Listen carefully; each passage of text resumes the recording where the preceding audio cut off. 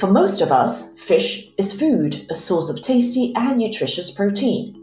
For criminal actors, it is a billion-dollar business opportunity. Here, I'm talking about illegal, unreported, and unregulated fishing, also known as IUU fishing. Because of the secretive nature of the crime, it's really hard to know how big the sector is. But a 2020 study estimated that the annual gross revenues from IUU fishing globally is between $9 and $17 billion. If we talk about the estimated economic loss annually from having these fish diverted from the legitimate trade system, the numbers are even higher, between $26 and $50 billion. In fact, 1 in every 5 fish caught around the world every year could originate from IUU fishing, according to the United Nations. Beyond monetary losses, there are multiple negative impacts from IUU fishing. These include habitat and environmental destruction, less fish for future consumers globally, and loss of jobs and incomes for fishing communities locally. It is also linked to corruption, weak governance, illicit financial flows, tax abuse and financial secrecy, and increasingly there are signs pointing to the involvement of national and transnational organized crime networks. As a result, governments, NGOs, and the UN have set up initiatives at local, national, regional, and international levels to fight this practice. Unfortunately, despite these actions, illegal, unreported, and unregulated fishing remains a significant problem, and the world has failed to achieve a global target to eliminate it by 2020, according to the IUU Fishing Index. So what can we do to end IUU fishing? Where does the responsibility lie? What roles transnational criminal networks play? These are the questions we're looking to answer in this episode of The Index, from the Global Initiative Against Transnational Organized Crime, where we are focusing on IUU fishing, particularly in Oceania, a region full of small island and coastal developing states where fisheries play an extremely important role in culture, the economy, and politics. I'm Dina Win. We have 2 experts, Ian Urbina, a journalist and director of the non-profit journalism organization Outlaw Ocean Project, which focuses on stories about crimes in the ocean, and Dr. Jade Lindley, specialist in transnational organized crime at the University of Western Australia Law School, who has worked extensively on illegal fishing. I started by asking Ian to explain the linkages between fishing and criminal activities. Yeah, I view the sea, the offshore realm as a frontier. It's a frontier where more than 50 million people work, and it's a sprawling realm that covers much of the surface of the planet. If you want to explore a frontier sort of anthropologically, one way to do that is to look at the line between what is allowed and what is not. And what's on the other side of that line is crime. So I take a look at the realm in general, but through the perspective of crime. And the crimes that I focus on fall into 2 categories. They're environmental crimes, so illegal fishing is in that realm, or they're human rights or labor crimes. So that's our general approach to the sphere. Whether the crime is a crime of passion, an acute crime, a slow motion crime, an organized crime is irrelevant to me. I'm interested in it all and sort of what it tells us about ourselves as humans, what it tells us about the fate of the planet, what it tells us about the failures or successes of governance, the responsibility of consumers and companies. All those things can be navigated through a lens of crime. We're talking about fisheries today, and it's a sector that is possibly one of the furthest in people's minds when we talk about organized crime. But Ian, it is a highly valuable commodity, isn't it? How and where does fishing and criminal activities intersect? It does, yeah. I think if you think of the offshore realm as, in the simplest form, divided between, who is out there and what are they doing? Well, mostly you have either maritime or merchant marine, and they're carrying stuff, grain, oil, Nike shoes, containers. And then you have fishers, the workers who work on nearshore, distant water fishing vessels. And the vast majority of the people, when you look at the 55 million people, whatever it is, are fishers. There are lots of other activities out there. There are navies and there are seabed miners and there are Coast Guard vessels and there are, internet cable laying companies and bioprospectors looking for a cure for cancer and sailors. And there are other characters, but the vast majority fit in the fishers category. And the crimes that they're involved in, either they're the culprits or the victims or both of crimes. As culprits, they tend to be committing violence against each other or committing crimes against the environment writ large or committing crimes against the marine resources that exist, i.e. taking stuff that doesn't belong to them. And that's where illegal fishing comes in. So, Ian, what's the relationship between IUU fishing and other types of organized crime, like, say, money laundering? And, how are they linked? Yeah, not only are there linkages, but it's quite important that more and more people and law enforcement and governments and companies pay attention to this other category of crime, because it's the sort of Al Capone being taken down by tax evasion. It's not as sexy as murder, but it actually often carries much heavier penalties. Likewise, in this realm, when you think of illegal fishing cannot happen without ancillary crimes. So tax evasion, money laundering, identity theft, maritime fraud, often fish laundering, just to name a few, not to mention sort of boring, wonky maritime crimes like turning off your transponder when that's illegal. All these sorts of things are ancillary, hand in glove connected with illegal fishing. And that's not just important because it's interesting and it's valuable to know the full spectrum. It's important because, number one, those crimes take you to on-land, players who are doing the actual hard work of those white-collar crimes to make these businesses hum and make them profitable. So crimes at sea have an on-land component, but also they tend to carry much heavier penalties. A lot of the illegal fishing crimes are civil, not criminal. And so what that means is a fine. And often the fine is minimal, and it's a sort of rounding error for companies. Whereas these white-collar crimes are criminal, and they actually can shut a business down. They can actually get a ship, confiscated and resold. They have teeth.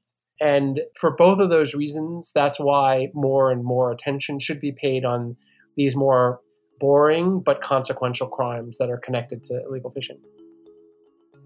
Now, in this episode, we wanted to examine one region and its role in IUU fishing, and that's Oceania.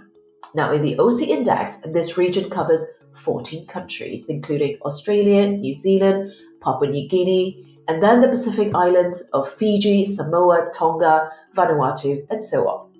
So how bad is IUU fishing in Oceania? Well, it isn't good.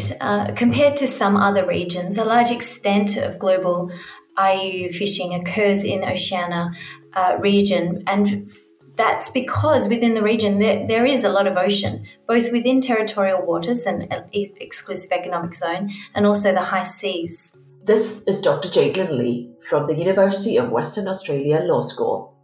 Within Oceania belongs Australia and New Zealand, which have different crime profiles from each of the smaller Melanesian, Polynesian and Micronesian regions.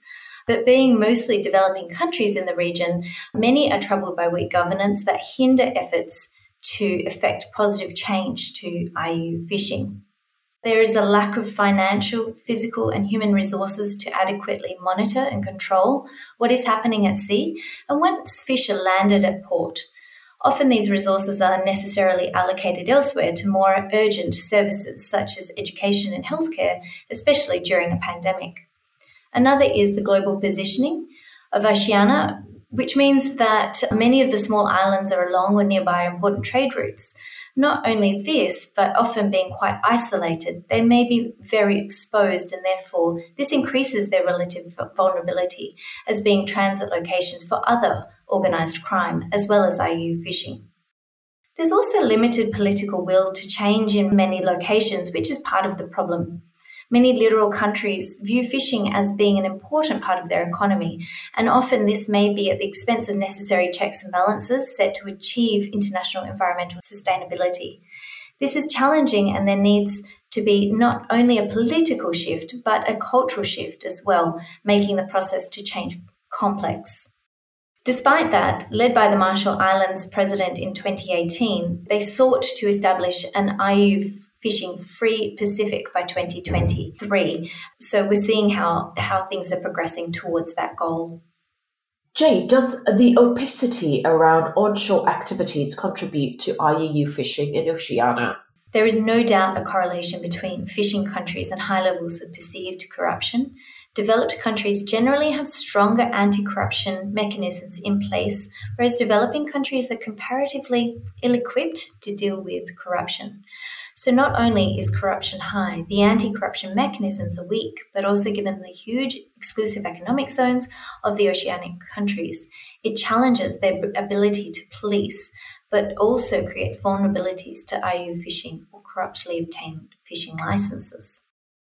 The forthcoming United Nations Office on Drugs and Crime and Food and Agricultural Organization of the United Nations-led legislative guide on combating crimes in the fisheries sector will hopefully be a useful mechanism for countries looking for ways to address IUU fishing and related crime. This is a model law to address IUU fishing by tackling related crimes. Corruption was noted as an important element of that. More than ever before, there is greater awareness of corruption in the fishing industry. In fact, due to building greater oversight mechanisms now, it is likely to be on the road to improvement. Now, another serious issue across IUU fishing and illicit markets is something called reflagging or flags of convenience. Ian Obina can explain. Yeah, flag registries or flags of convenience are not just component variables, they're prerequisites. So unless you have that whole system in place, you can't really on any scalable level get to the kind of crime we're talking about. So what are flag registries? Flag registries are businesses that sort of masquerade. The system is set up in a way that gives the impression that these are entities that are supposed to apply rules on ships. If you want to take a ship, let's say it's a tuna longliner, and you want to go from A to B and you want to fish in a certain area, and you want the least number of rules and inspections and sort of burden on you from a regulatory point of view, taxes, then you're going to shop for the flag registry, the flag to fly that has the best price and least rules. So you look around the market and you look at Liberia, you look at Panama, you look at all sorts of places, and you come to some country. Let's say Djibouti is a good example. Tiny country, has a tiny office, maybe has a staff of 4, and you buy the right to fly that flag. And the rules that apply to your vessel, the laws that apply are the laws of the flag you fly. And Djibouti advertises itself as, hey, we have very few rules.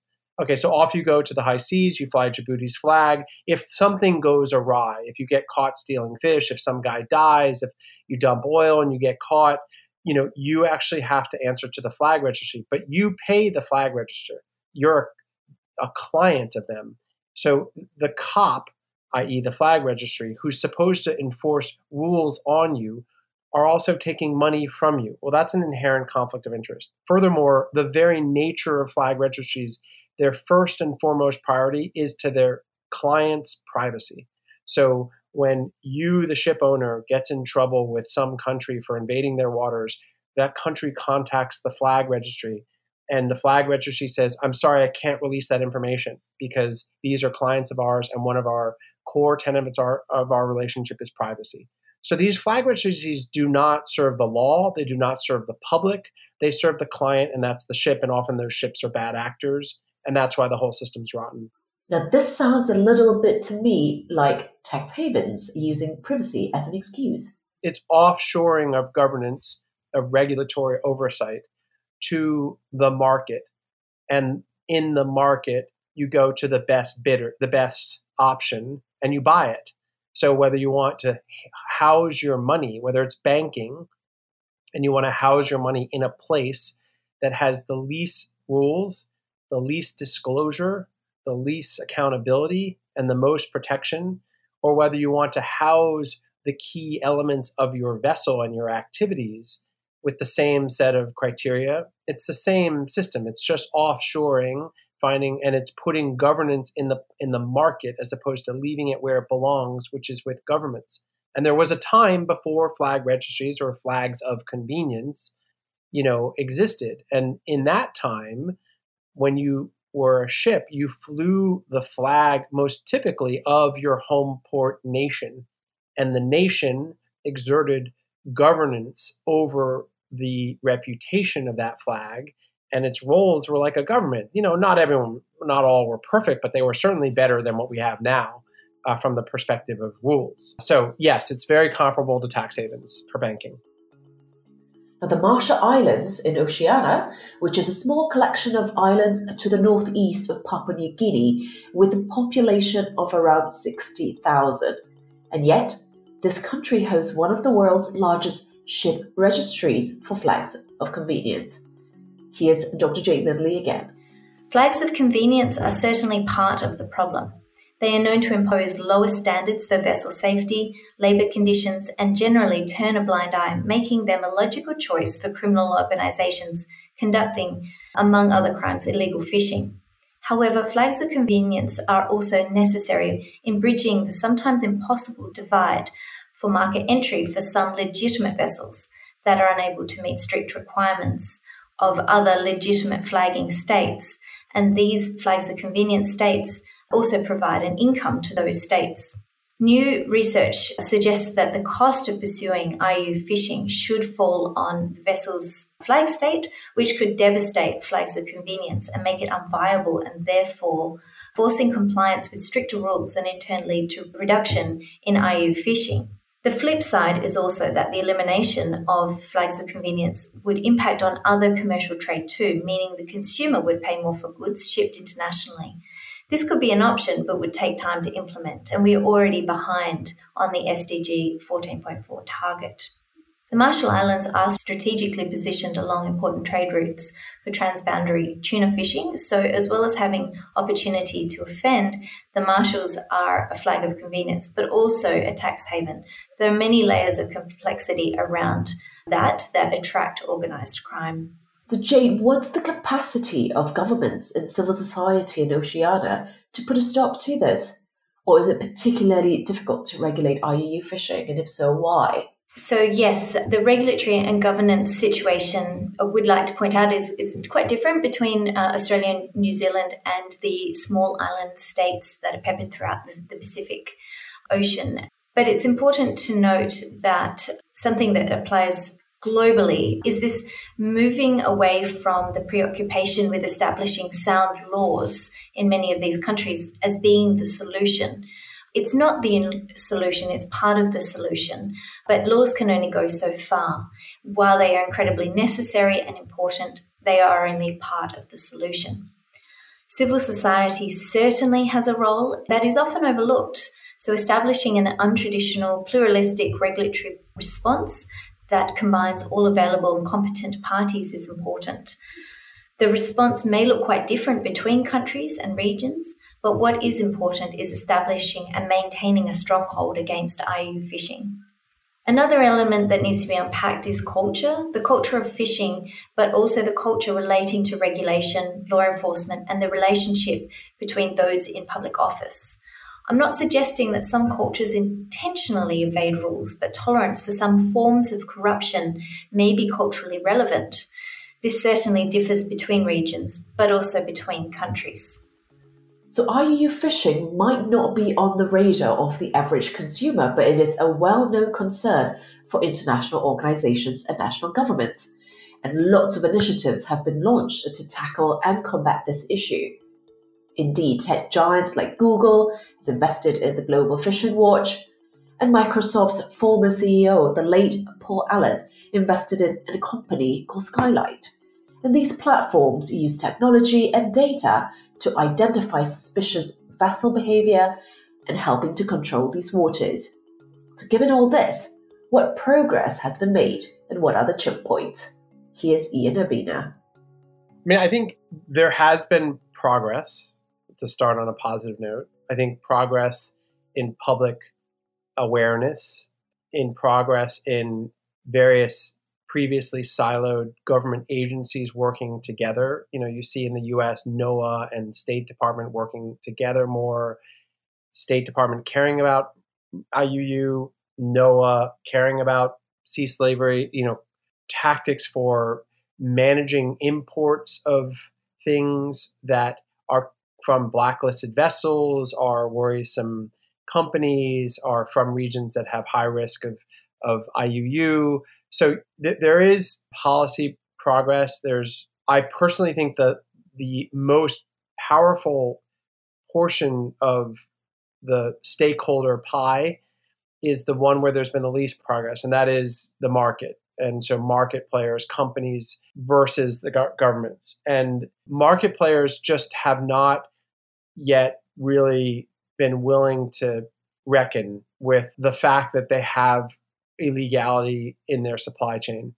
And I think there just has to be more pressure put on those market players. And by that, I mean lots of different types, companies that you've never heard of that import huge amounts, wholesalers that then sell it on to restaurants and hotel chains, and governments that buy a lot of stuff. The EU and the US government buy a lot of seafood, and their purchasing habits have not really progressed as much as they should on these issues. And then individual seafood companies, that supply restaurants and individual buyers. All of those sorts of players have not really said, hey, we need to figure out at least how we can turn to the public and say, we know every single ship and every single player that gets handed our fish between bait and plate. And we can show you that all of them have contracts. We can show you where they were, that they were operating legally, etc. That just hasn't happened to any degree, and that has to happen in the marketplace. Governments move much slower. If the market decided to do this, governments would follow really quickly. So how about the private sector? Because after all, they're a big part of both the problem and the solutions, right? Yeah, I mean, everything is a nail to a hammer. I'm a journalist, so I see everything as a story, guilty as charged. But I think sustained coverage of these problems is the way that I see the market actors realizing this is not going away and they've got to do something about it. And it's not just reading it and being embarrassed. It's also their investors read it, big investors, and they do, actions, investor-led actions. Lawyers read the stuff and sue, and apply pressure via the tools they have. Policymakers, lawmakers read it and, decide, hey, let's get involved in this issue more, and let's make it obligatory for, again, small things. If a company wants to sell tuna to the U.S. government, the U.S. government buys over $2 million worth of tuna a year. It goes to military bases and public schools largely. And lawmakers could easily say, hey, look, if companies want to buy to the U.S. government, they have to comply with these supply chain rules. And if they can't, then they're not even a bidder. They're not even in the market to compete for that contract. That little things like that have an impact on the marketplace and force companies to start saying, we used to get that contract of $2 million a year selling all the tuna to the U.S. government, and now they've put in a new rule. So we're going to have to change how we do things so that we can keep having that contract. That's how the market shifts. So what can be done to improve the situation on the high seas and combat IUU fishing in Oceania and the organized criminal networks that exploit our oceans and those working on them? Here's Dr. Jade Lindley. While law is only part of the solution, it is necessary to have any hope to enable law enforcement to interrupt and bring offenders to justice. To complement and enable the laws, there also needs to be training of law enforcement and the judiciary, and to ensure those intercepted by police are responded to effectively. Penalties need to be appropriate to the harm caused. We are facing a fish stock crisis, so finding appropriate financial penalties that are realistic can be challenging, but maybe some innovative thinking is needed. Beyond traditional corporation and individual financial penalties and imprisonment, maybe things like license bans, vessel destruction, and donations rather than fine payments may be considered. Adopting industry-wide changes may seem impossible and unachievable, but even small changes will collectively have an impact. untraditional, innovative regulation and enforcement approaches need to be part of the solution because up until now, it hasn't been effective enough to achieve SDG 14.4. For example, innovative regulatory approaches to address IUU fishing could be tied to product labeling, with greater transparency in the minimum standard global labeling of fresh, frozen, cooked and processed seafood will no doubt close the gap on some IUU fishing, as it will make it impossible to meet these requirements and allow the fish to be landed. Being turned away from ports increases the effort for criminals and will eventually become unviable. In the EU, transparent seafood labelling is already very well established, but elsewhere around the world, including Oceania, has a lot of catching up to do. Increasing consumer awareness about food fraud is important, as IUU fishing is also closely tied to substandard labour practices and potentially human rights breaches. Focusing on inspections could also be another approach to indirectly tackle IUU fishing. Finally, what recommendations does Ian have for the international community and the private sector to combat IUU fishing globally? Well, let's see. Some of these are ambitious, but I'll put them out anyway. Ban or limit transshipment. So offloading of catch at sea from a fishing vessel to a mothership that brings it back to shore. It makes it very, very hard to apply checks on the legality, the labor concerns, the environmental concerns of that fish when it's transferred at sea, far away from any inspectors and paperwork and such. So transshipment is a real problem, and when it comes to supply chain traceability and accountability, so banning and limiting, and companies can do that. They could say, hey, look, we're Walmart, and we're going to only take seafood that has a supply chain that fits these criteria, and one of them is you can't have transshipment handoffs. So that's one thing. Limiting or banning high seas fishing, very ambitious, but probably key to the survival of the oceans. MPAs, marine protected areas, is a slow-going goal, protecting key spots in national waters. There's a movement there, and it has had progress, but if you really want to try to slow down ocean depletion, and you're talking about IUU specifically, I'm drifting into ocean depletion, but other things, I think, I'm waiting for the moment when companies, probably a small set of them, decide that they're going to crack the code on this and really figure out what a really clean supply chain looks like and how they can lead the market by example. Even if it bumps up their price point by 20%, they're going to try to distinguish themselves by showing what you can do. And really, look, if you can move cargo by rail or truck or plane and have real clarity on every handoff, there's no reason you can't do that with fish and ships. You just need a company that's willing to do it. So that would be one thing that I would love to see a company do. So I think those are ones that come to mind. This is where we leave it for this episode of The Index. A big thank you to Ian and Jade for joining us today. If you want to read more about the 152 coastal states listed on the IUU Fishing Index, which was created by the GI and Poseidon Aquatic Resource Management Limited, there is a link in the podcast notes. And then, of course, there is also a link to the Global Organized Crime Index, which scores levels of criminality and resilience in each country. It's totally free and can be accessed by anyone. Just head over to ocindex.net. We'll be back in a few weeks with an episode on bright trafficking. That's it for this episode of The Index from the Global Initiative Against Transnational Organized Crime. I'm Tin Lewin. Thanks for listening.